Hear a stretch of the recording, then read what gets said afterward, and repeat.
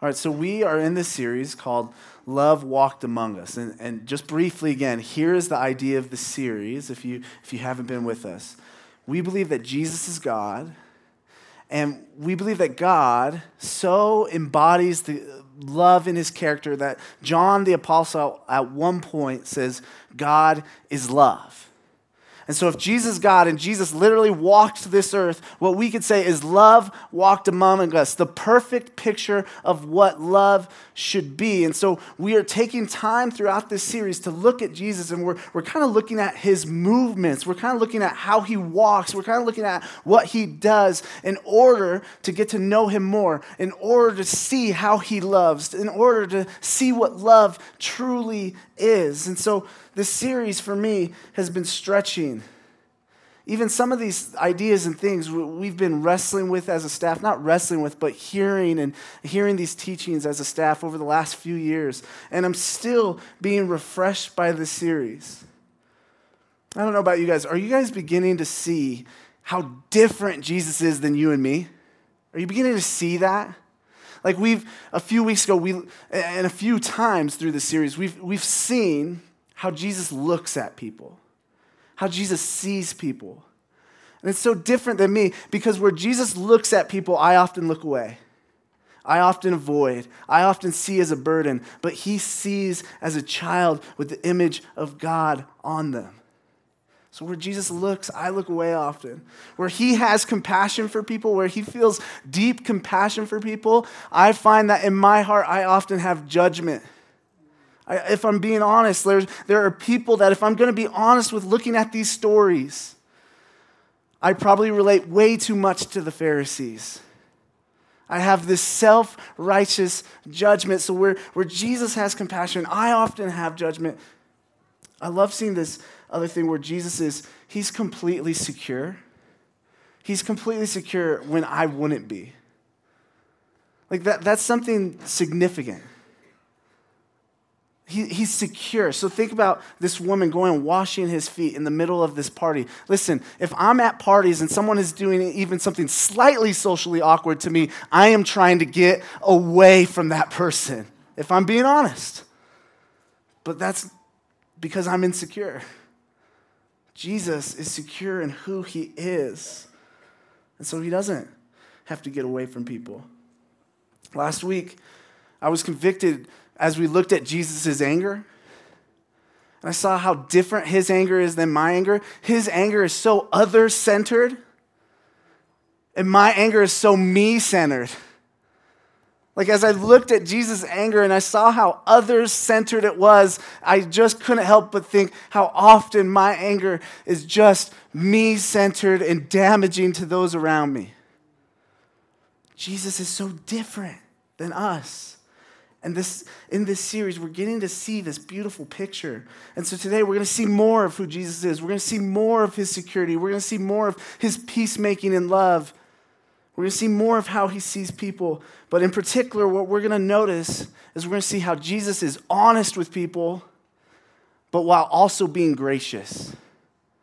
Jesus is honest while also being gracious. That's what we're going to see today. And so today, the sermon, to give you an idea, the first part of the sermon, we're going to look at this story and we're going to see who Jesus is in this story. And then the last part of the sermon, we're going to see how Jesus lives out the gospel for us in this story and how even Jesus' very words and actions should push us into deeper understanding of the gospel. So we're going to be in John chapter 8. If you guys want to turn there today, John chapter 8. So, a few notes about this text. If you have the ESV that we hand out, and even the NIV and probably a few other translations as well, you'll notice there are brackets around verses 753 through 8:111. And so what it says, though, is in those brackets is that the earliest manuscripts of the Gospel of John don't contain this passage, don't contain this story that we're going to be in today. And so this is what that means if you're not sure, if you don't know about that. Essentially, we have all these ancient manuscripts of all the books in the New Testament, and we don't have the exact one John wrote, but we have copies of the ones John wrote that were made within pretty close proximity to when John wrote his. And what that note is saying is that those earliest copies, those earliest manuscripts, they don't have this passage. They don't have this story in those earliest manuscripts. In fact, this story starts showing up shortly after kind of the canonization of the Bible, probably around 400, maybe a little bit before, we're not sure. And so sometime around them is when this passage began to show up in John.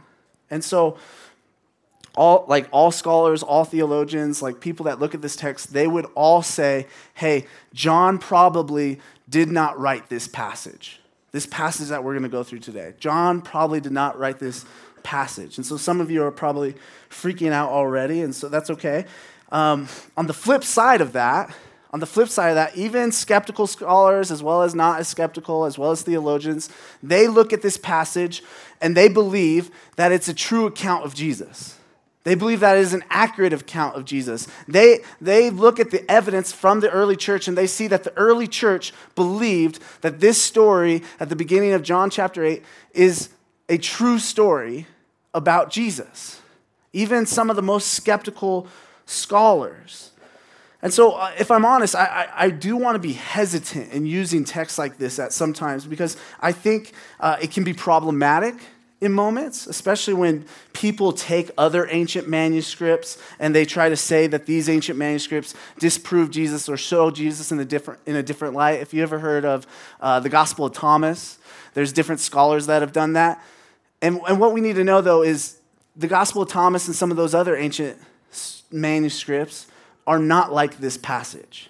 The Gospel of Thomas, for instance, I think was written in 1300, so many, many, many years after Jesus was on the earth. And then also, the early church didn't accept the Gospel of Thomas, whereas the early church widely accepted this passage to be a true story of Jesus. And so the more I look into it, the more I look at this passage and kind of come to it with my own curiosity, the more I see really smart theologians, even skeptical theologians I know, that would treat this passage as truly what Jesus did, truly what he said, and truly as God's word. And so D.A. Carson, Michael Goheen, Tim Keller are just a few to name of people that would say that this is a true account. And so I don't know why it got added later. I think maybe it's because John, at the end of John, I don't know if you know this verse, at the end of the Gospel of John, John does say this. He says, "Now there are also many other things that Jesus did. Were every one of them to be written, I suppose that the world itself could not contain the books that would be written." So I think what happened with this passage, maybe it was orally passed around in the early church. Maybe it was something John used to disciple people with. Maybe someone else wrote it like Luke or something and it was passed around. I don't know, but I think that the early church said, hey, we want this in God's word because we know that this is something that Jesus did. And so they put it in John maybe because they're like, well, John at the end, he said, hey, if every book was written, it would fill the earth. So I'm sure John's okay with this. And so I that's what I think. I think that's maybe what happened. So we can embrace this. Jesus, again, he was a real person. And so when there's an accurate account of Jesus, we see God in the flesh. Okay? And so we can take this and we can see a picture of Jesus. Okay? So after that, let's get into the text. Let's look at Jesus and let's see who he is from this text. Verse 2 to start of chapter 8. It says this: "Early in the morning, he came again to the temple. All the people came to him, and he sat down and taught them. The scribes and the Pharisees brought a woman who had been caught in adultery, and placing her in the midst, they said to him, 'Teacher, this woman has been caught in the act of adultery. Now, in the law, Moses commanded us to stone such women. So, what do you say?' They said this to test him, that they might have some charge to bring against him." Okay, so Jesus, he finds himself in the temple, as we often see him throughout the Gospels, teaching. And he's teaching people probably about the law, probably about God's word. And so he's teaching, and the Pharisees have hatched a plan. They have had enough of Jesus. They have had enough of this sort of authority that he carries over the law. And so they want to put a law test before him in order to discredit him.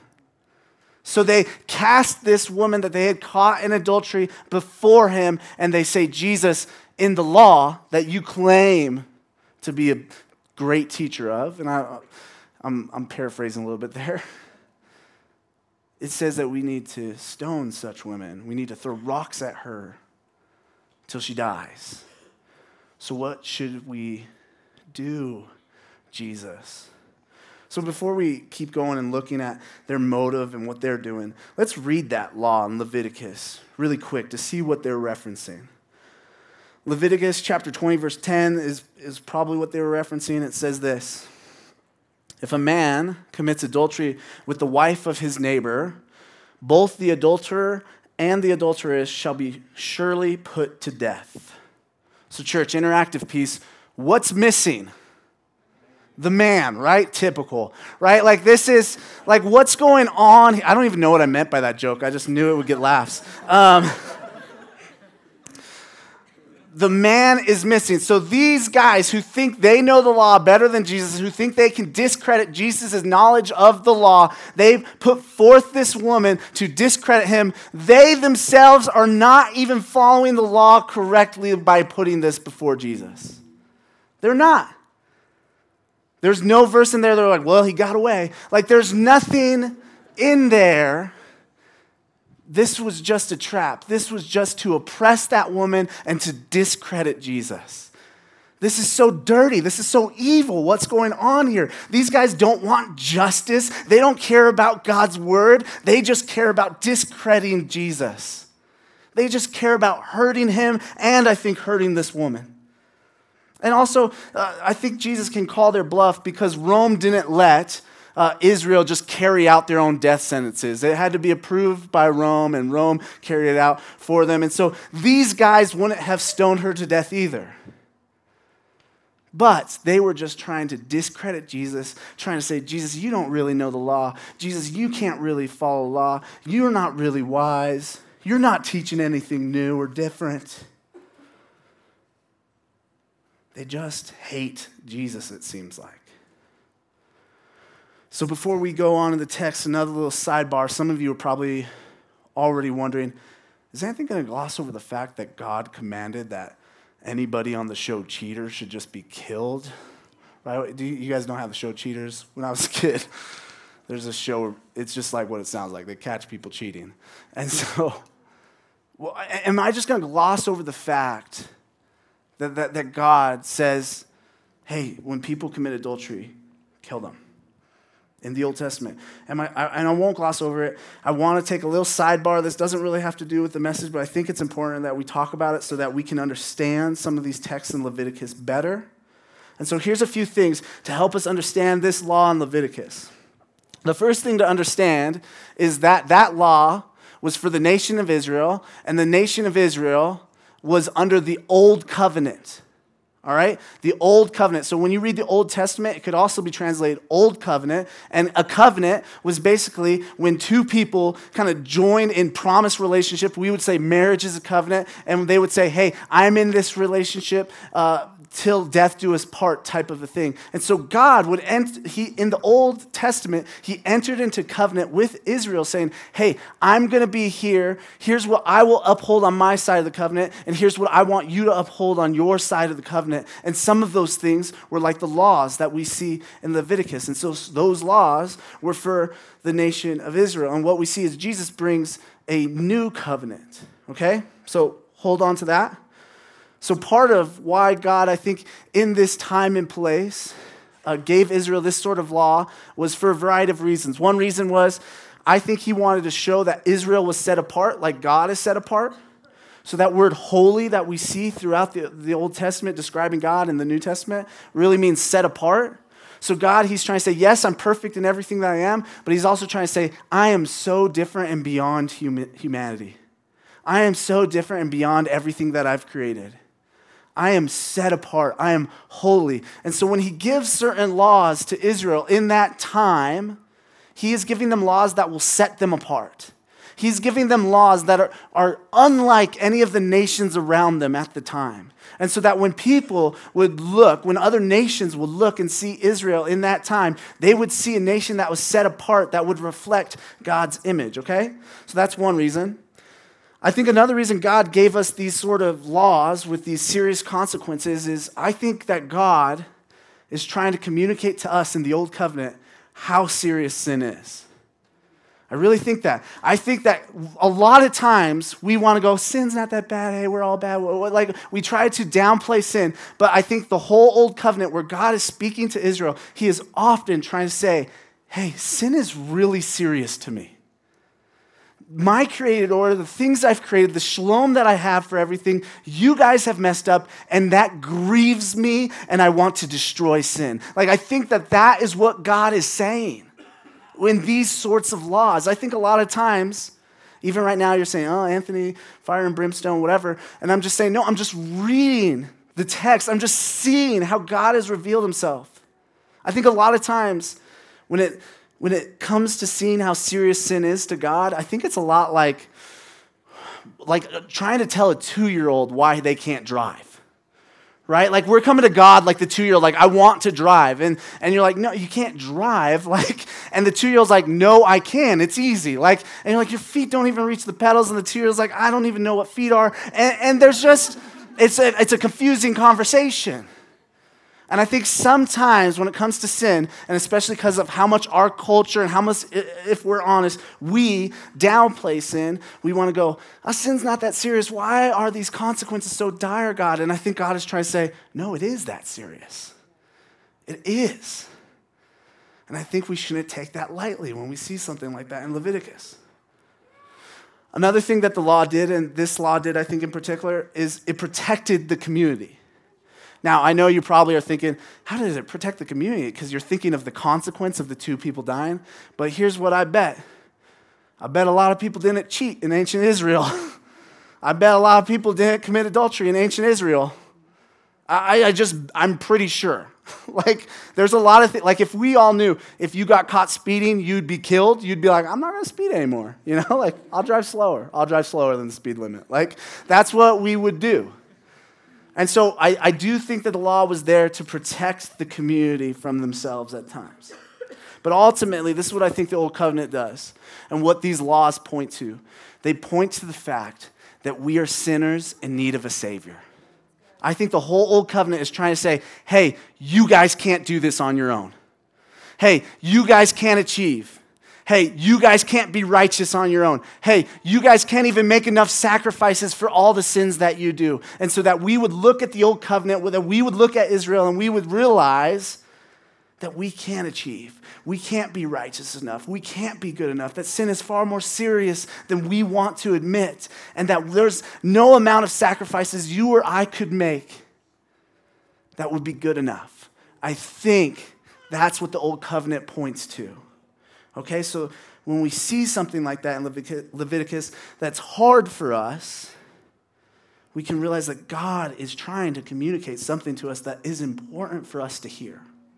Instead of pridefully going, well, I don't know if he said that, or like, what if we just humbly said, maybe sin is more serious than I realize? Maybe the fact that I need to know how much I need a Savior is more important than I realize. Okay? So, if that sidebar didn't just completely derail this entire story, let's keep going. The Pharisees, all sorts of evil, treating Jesus poorly, oppressing this woman, just looking to discredit Jesus is where we're at. They cast this woman before Jesus and essentially say, well, then stone her to death then, Jesus, if you know the law so well. And we see how Jesus responds at the end of verse 6, but let's read all of verse 6 as a refresher. This they said to test him, that they might have some charge to bring against him. Jesus bent down and wrote with his finger on the ground. Jesus bent down and wrote with his finger on the ground. Let me ask you this. This is a little bit of an interactive part for us. When someone, and I think some of you probably have this story, and so some people will be able to answer, some might not. When someone has tried to get you fired, or when someone has tried to humiliate you or prove you wrong in front of a group of people, or again, like humiliate you in front of a group of people, how do you react? Like, what do you do? What sort of things do you do? And you can just shout them out. Get defensive? Turn bright red?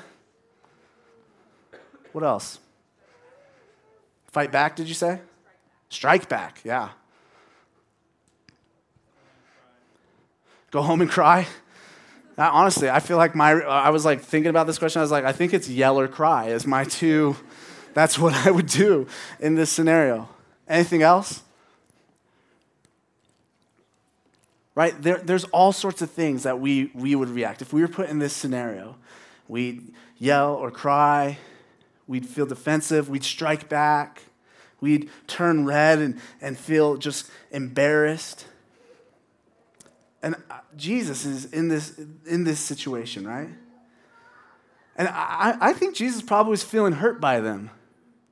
I know he's secure. I know he's God of all. But these are his people. These are his people. They should be in allegiance with him. They should have an alliance. They should know God's word together. They should be working for the restoration of all things together. And yet they're attacking their Savior. They're attacking the Lord who made them. And yet Jesus, how does he react to their evil and barbs? What does he do? You can answer it. He humbles himself. What does he physically do? He just bends down, right? He just begins writing. He doesn't yell. He doesn't scream. He doesn't strike back. He doesn't call from fire from heaven. He doesn't call for angels. He just bends down and begins to write in the dirt. Now, I grew up hearing a lot of kind of interpretations of what he was writing. Interpretations like, well, he was writing all of their sins. Or he was writing all the times they committed adultery and the names of the people they committed adultery with. Or maybe it even is the Roman governors and judges at the time, they would write their sentence in the dirt. And I think there could be some of that there. Jesus trying to say, I'm the ultimate judge and authority. But I think it doesn't really matter what he was writing. And I think if it did, it would be in there. I think he might have been just doodling in the dirt. Like, I really do. I think he was just sitting there, hearing their barbs, and probably even just praying, saying, Lord, help me not smite these guys. Like, I don't know. But he's just doodling in the dirt. It's almost like he's creating space. He's creating quietness to their barbs and their attacks. He's just receiving their barbs and attacks. Jesus is so different than us. He reacts so differently than we would. Let's continue in the story and see what keeps happening and how Jesus reacts. Verse 7. And as they continued to ask him, he stood up and said to them, let him who is without sin among you be the first to throw a stone at her. And once more, he bent down and wrote on the ground. So they keep attacking him. They keep saying, what are you going to do about this? What are you going to do, Jesus? Are you going to stone her? What should we do? She's been caught in adultery. Do you really believe the law of Moses like you say you do? They keep attacking him. And so Jesus gets up and he wisely and concisely gives them a bit of a challenge. He says, let he who among you who is without sin throw the first stone then. And then he gets back down and writes in the dirt. Gets back down and creates space to be quiet. Space for them to think through, for them to think through what they're doing. Listen, again, if I'm Jesus, this is not how this scenario is going down. If I'm down there riding in the dirt, being quiet while they keep attacking me, when I stand up, I'm going to say, listen, Pharisee Dave, I know all your sins. Here we go. And I would just start listing them. And that's what I would do. But Jesus, instead of doing that, which would have been, I think, appropriate, he gets up and he loves them. He wants them to recognize their sin. He wants them to recognize all that they are doing wrong here. And he just says one quick sentence, and then he's back down quietly writing in the dirt. This is amazing. Looking at Jesus, looking at how he reacted to their barbs, this is going to be an interactive moment again. Looking at how Jesus reacted to their constant attacks on him in this moment, what does that say about Jesus' character? What kind of person is Jesus? You could shout out whatever you think. He's patient. I heard something over here. Also patient, maybe? Respectful. Slow to anger. Loving, compassionate. He's a teacher. He's teaching in this moment. I love that. I think I heard kind, humble. He's all of these things, right? This is our Lord. This is God. He's patient. He's kind. He's merciful. He shows respect where people don't deserve respect. I think that's grace. He's gracious. This is our Lord. He's so secure. Let's see now how the Pharisees act and react to God, to love, being in their midst. Verse 9. But when they heard it, they went away, one by one, beginning with the older ones, and Jesus was left alone with the woman standing before him. So Jesus creates this space again, quietly writing in the dirt. I wonder, I don't know if this is true or not. I wonder if he was praying that the Holy Spirit would convict them. And they begin to be convicted, starting with the oldest. I love that. I love that picture of the oldest being the quickest to conviction.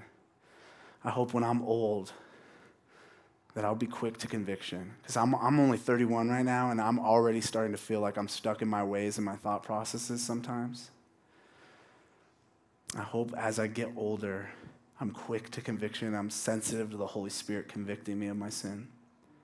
Starting with the old, they walk away. And then everyone else walks away. They were convicted. Jesus loved them enough to create space and quietness, even though they were attacking him with loud jeers that I'm sure. And Jesus created space for them to be convicted, for them to realize the problem with their hearts, so that they would stop this evil. Let's see what happens after they walk away and Jesus is left with the woman. Verse 10. Jesus stood up and said to her, "Woman, where are they? Has no one condemned you?" She said, "No one, Lord." And Jesus said, "Neither do I condemn you. Go, and from now on sin no more." Look at how Jesus talks to her. Surely she just witnessed everybody leave. Surely her heart is uplifted just by the fact that Jesus challenged these guys and they all walked away. But think about this social humiliation that she's just been through.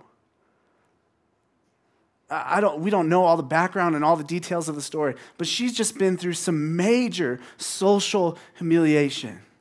And I really think that Jesus, to cut the tension, to make light of this painful situation in a good way, to kind of take away from the power and the pain of this painful social situation, he's playful with her.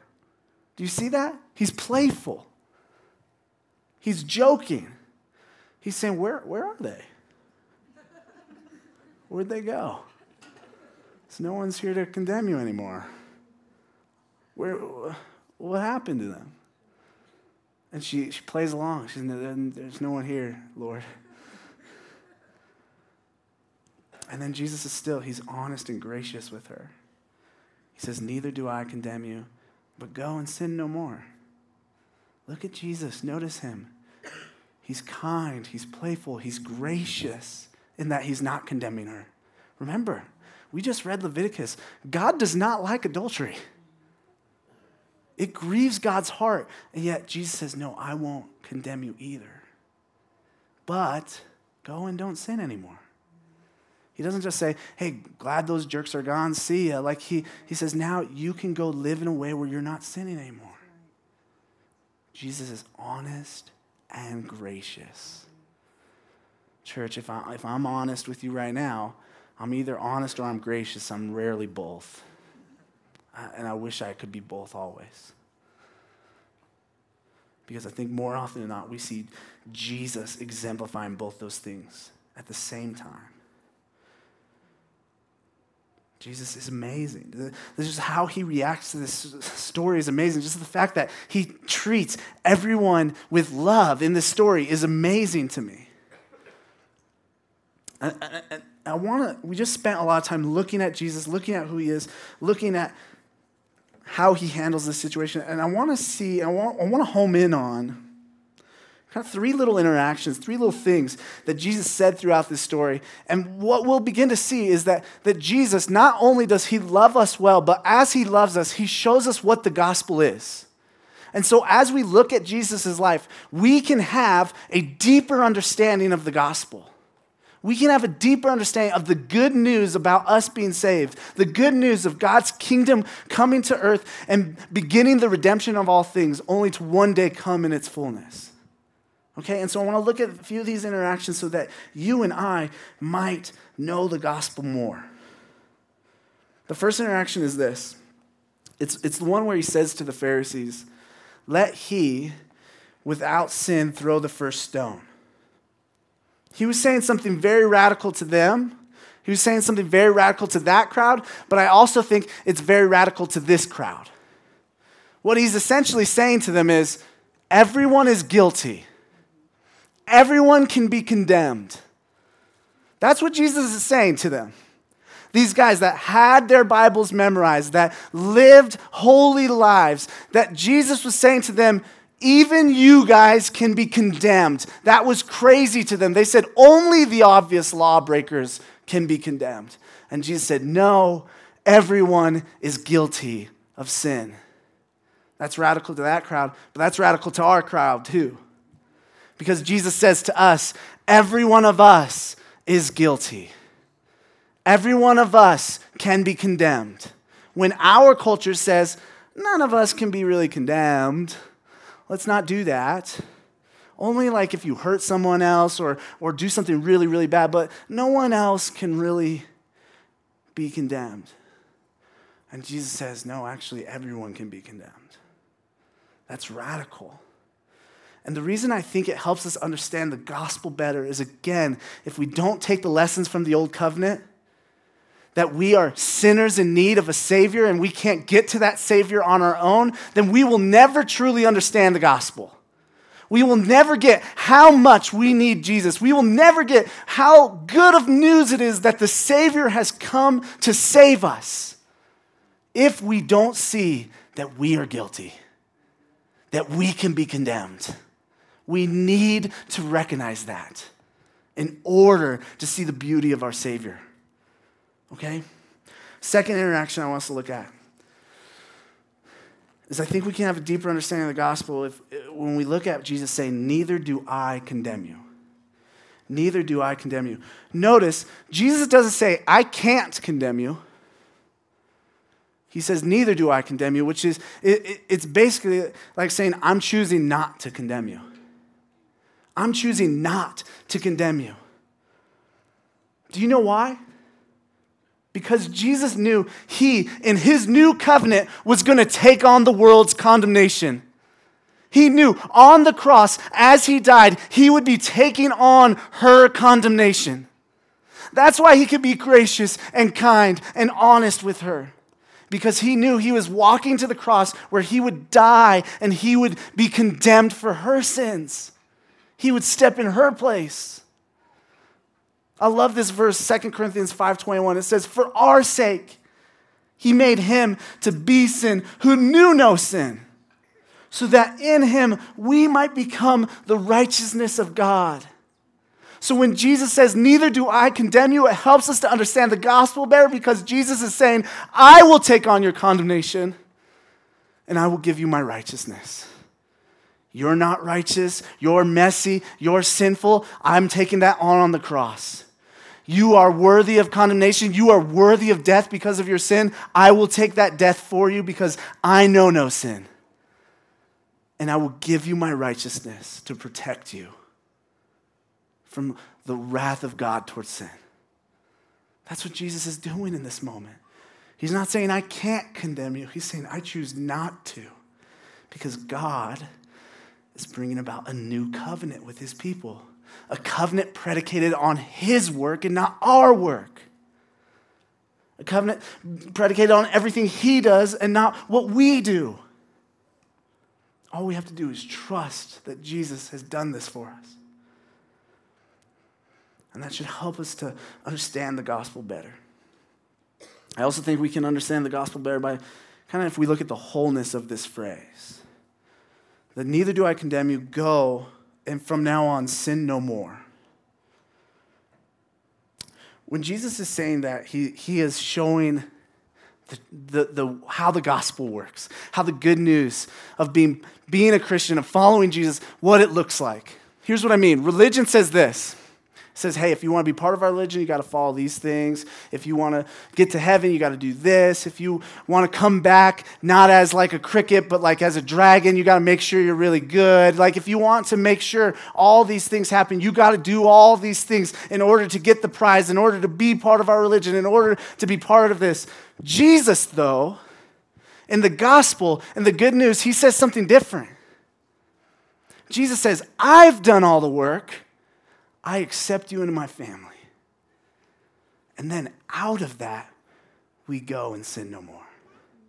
Out of that, we live in response to Jesus doing all the work, accepting us, and then we go, and we're not trying to earn Jesus' affections.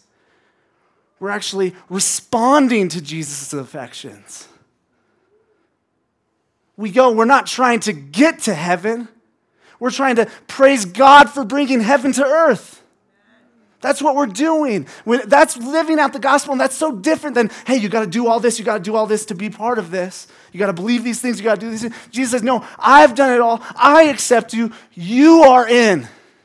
And then we go and live rightly in response, in worship. And when we mess up, we just remember that we've already been accepted, that Jesus has already paid it all on our behalf. So when Jesus says, go, and from now on sin no more, he is showing us how the gospel works, how the good news works. We today, we kind of have a choice, like this lady had a choice. She had two religious examples. She had the Pharisees and the scribes who she grew up with and saw and knew. And honestly, I think some of their ways were probably appealing to her. They knew the Bible, they could explain it well. She could go follow their path of kind of self-righteousness, of earning it. Or she saw this other religious figure, Jesus, who gives her better news. And she could go and live like him. But here's the thing. When she goes and lives and is like Jesus, it's not to get his affections. It's because she already got his affections. And I'm pretty sure she probably went away that day worshiping him for the rest of her life, living like him, not to earn his affections, but in thanks and appreciation of the affections he had already given her. Church, may we be like that too. May we see the beautiful picture of Jesus and who he is. May us not try to achieve that. May us look at that, be thankful that we've received that, and then worship him for that. Amen, church? Let's pray. God, we love you. We need you. I'm so thankful for the story about you. God, even with in our own humanness, our confusion, our skepticism about this story, God, I feel like this story just rings so true of you and who you are. I'm thankful that you made sure it got back in your word. I'm thankful that we have this picture of you. God, you're so amazing. Like, you show us who you are. You show us the beauties of who you are. You show us your love, your security, your patience, your kindness, your gentleness. And then all the while, you're also showing us the good news of the gospel. God, how amazing is that? How can you do both at once? I can't even do one of those things, Lord. God, thank you that we just have to trust, that we just have to put our faith in you, that we don't have to put our faith in ourselves, but we can just put our faith in you. Thank you that you've accepted us and loved us already.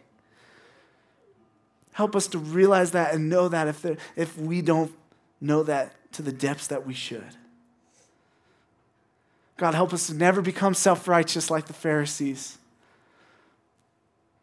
Help us to become humble servants of you, responding in worship to what you've done. God, we love you. We're so thankful for you. Thank you for showing us who you are. Amen.